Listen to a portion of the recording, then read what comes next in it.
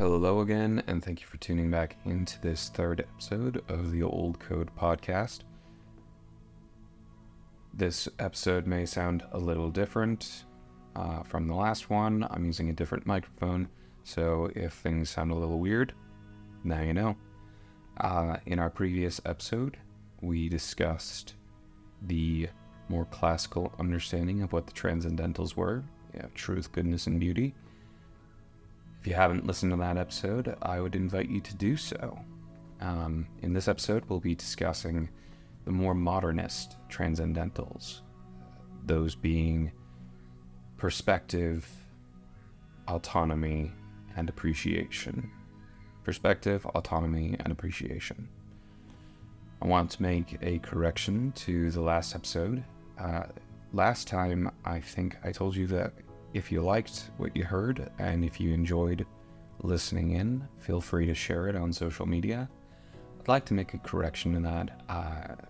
I'm trying my utmost to steer clear of social media and stuff like that.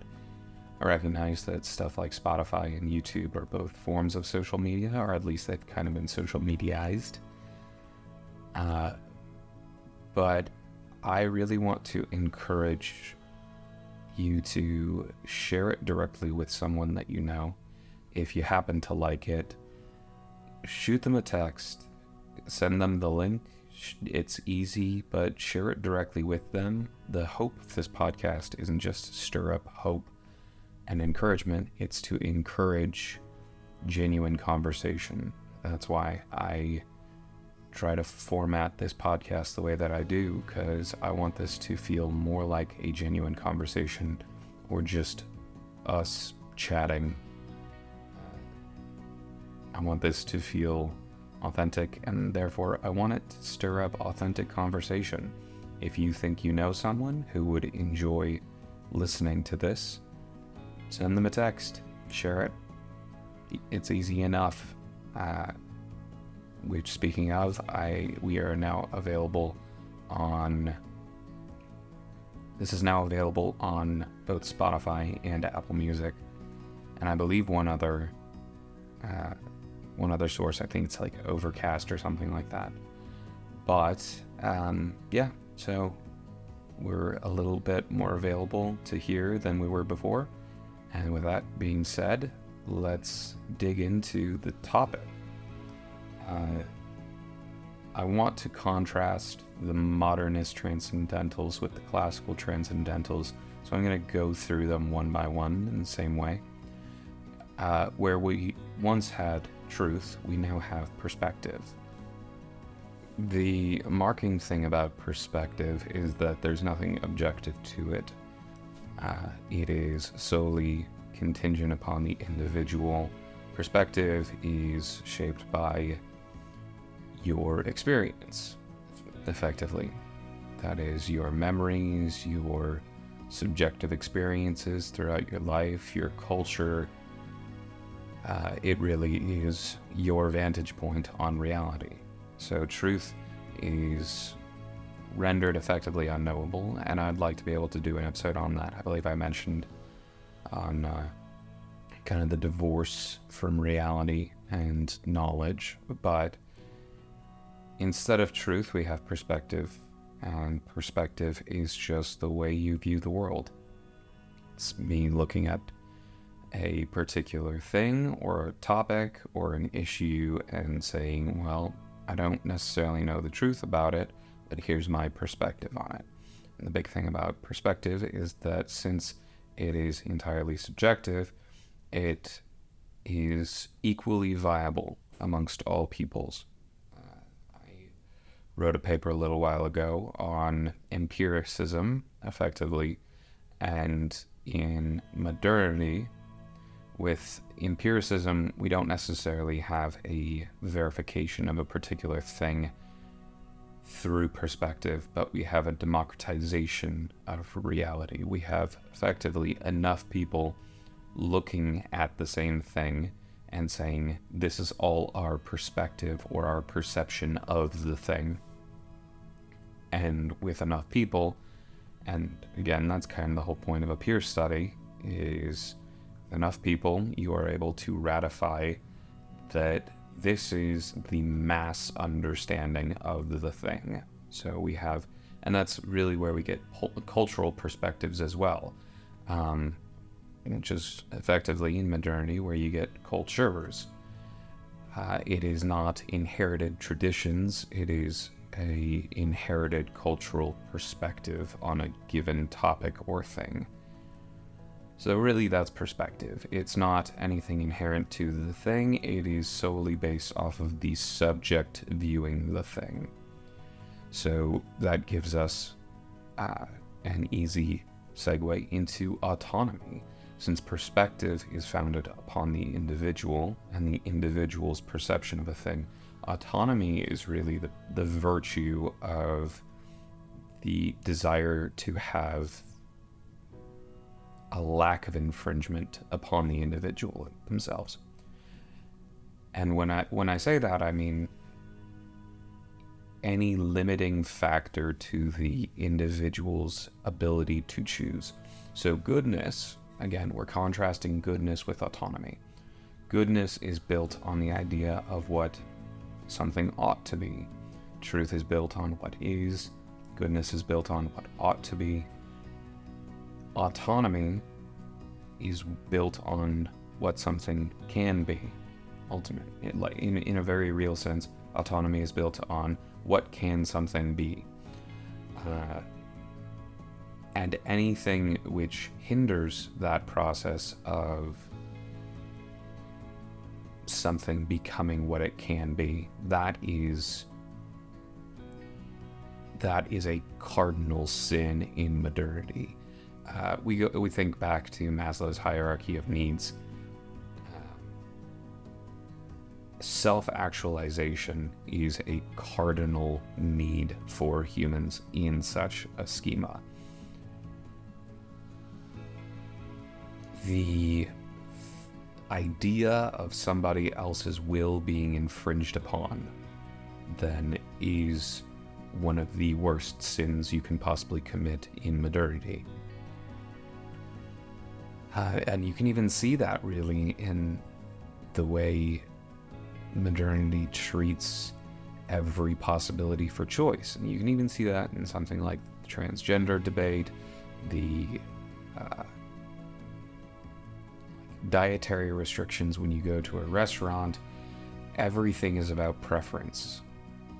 Everything is about, and preference is built on autonomy. It's what do I want? Which I would like to flesh out these three all in context within one another, but autonomy then naturally leads into appreciation.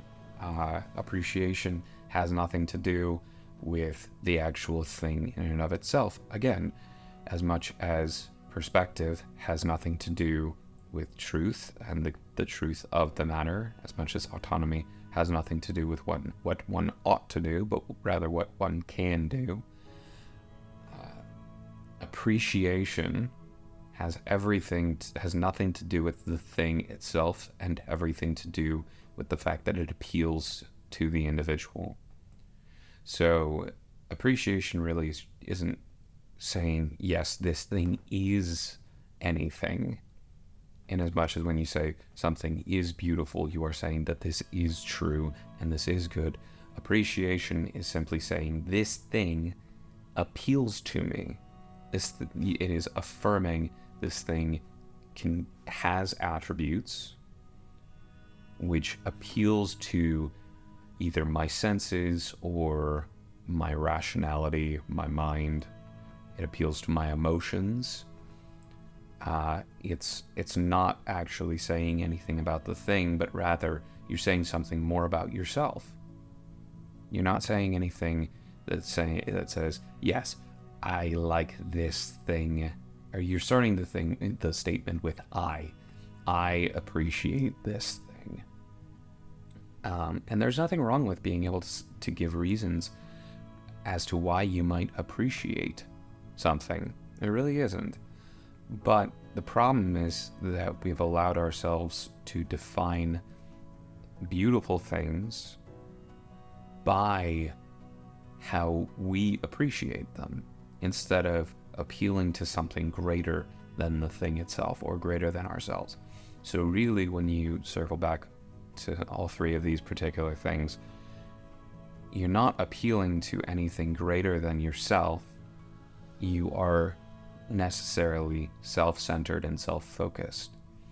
With perspective, you're appealing to your own experiences, to your own thoughts, to your own everything. With truth, you're trying to get to the heart of the matter. You're pursuing something outside of yourself. With autonomy, you are appealing to your own personal rights as opposed to your own personal responsibilities. I have the right to not be infringed upon, as opposed to I have the responsibility to act in accordance with truth and goodness and beauty.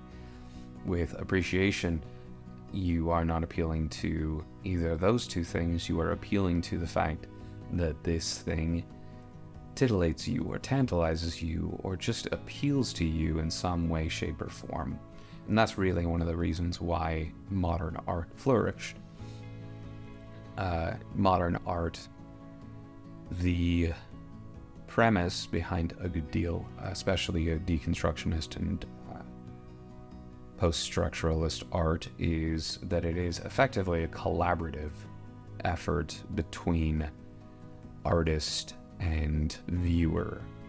For modern art, there is no inherent meaning to the art itself, but rather what the viewer might bring to their perception of the art. And that's, again, this is a problem, because when it divorces any onus put upon the artist themselves to bring meaning and bring attempted truth, goodness, and beauty into the world through their art. And so we build our virtues not on anything inherent to the things themselves, but rather upon us. We build our virtues in a very self-centered manner. And not just, when I say self-centered, I'm not just saying selfish, but it's self-centeredness. It's viewing yourself as the center of the universe. So there's a whole lot, there's really fascinating political and cultural extrapolations that we can make out of this. So again, I already touched on it briefly, but with science, perspective reigns as king. There's no truth, really. There's just perspective, seeing as how in 20 years, if another critical evaluation of a study wants to go through evaluating the veracity of a particular study, you can absolutely overturn something which was considered scientific truth. Up until the 1980s, there were studies that demonstrated that women had fuller and thicker corpus callosum in their brains. I believe the plural would be corpus callosi or callosa. Anyway, that this structure in the brain between the two hemispheres, of the brain was thicker in women, which allowed them to multitask easier and to do all the maternal things easier. Right around the 1980s, there was a study done that said that their methodology in the early 1900s that established this fact, and you can't see it, but I'm doing air quotes, fact, they said that this idea had been overturned and it never had any validity. So again, something that was held as fact, as truth, was overturned just, within a century. So scientific-wise, it's all perception and perspective reign as king. Autonomy, again, you can see this in the political area. Autonomy has become more and more and more king in terms of how politics and society works. Anything which infringes upon my ability to act in a particular way, anything that infringes upon how I desire to live my life, that's that is oppression, and oppression is always bad. Never mind the fact that speed limits impose upon us. Speed limits limit our freedom to go as fast as we want to, but we all agree they're probably a good idea if we want safer roadways. And appreciation has really, really done a number on the art world, like I already said. Because it's all about how does it appeal to oneself, and not just the visual arts, but the physical arts, musical arts. These are all things that are not built on the inherent value of the thing themselves, but rather built on how are they hoping it will be received. So when the great classical composers were creating music, it wasn't always about how is this going to be received by the audience. It was more about how can I make the most beautiful piece of music that I possibly can. Going back to autonomy, where I want to contrast right and responsibility. So goodness bears responsibility, autonomy bears rights. Where in earlier days, if you fathered a child, your responsibility was to take care of that child. If you fell pregnant, your responsibility was to bear that child and to take care of that child. Now, your right in terms of autonomy, if a man wants to abandon his family, he's perfectly able to do so. If a woman wants to abort her unborn child, she has the right to do so. Why? Because it's founded on their autonomy, because it's founded on their premise of liberty. I don't really know if I have anywhere else to go with this episode from here. I'd love to be able to touch on concepts of Marxism, perhaps in the next episode, or the Frankfurt School in terms of post-structuralism and neo-Marxism. But I guess we'll have to see. We'll have to see what happens next time. In any case, I'm going to repeat what I said at the beginning of this episode. If you liked this episode, if you thought it was helpful in understanding certain concepts, feel free to text it to a friend. Feel free to email it, too. Email exists. Don't forget good old Gmail. Or if you got a Yahoo or a Hotmail, extra props to you. Feel free to share it directly with somebody that you think might enjoy it. That's the whole point of this endeavor, is to stir up encouragement, conversation, and ultimately hope. So I'll leave you with the questions of, instead of perspective, how are you going to pursue truth? Instead of autonomy, how are you going to try to live a good life? And instead of appreciation, how are you going to find the beauty that is in the thing, as opposed to how it simply appeals to your senses? And that's all I got for today. Thank you for tuning in to the Old Code podcast, and I'll see you next week.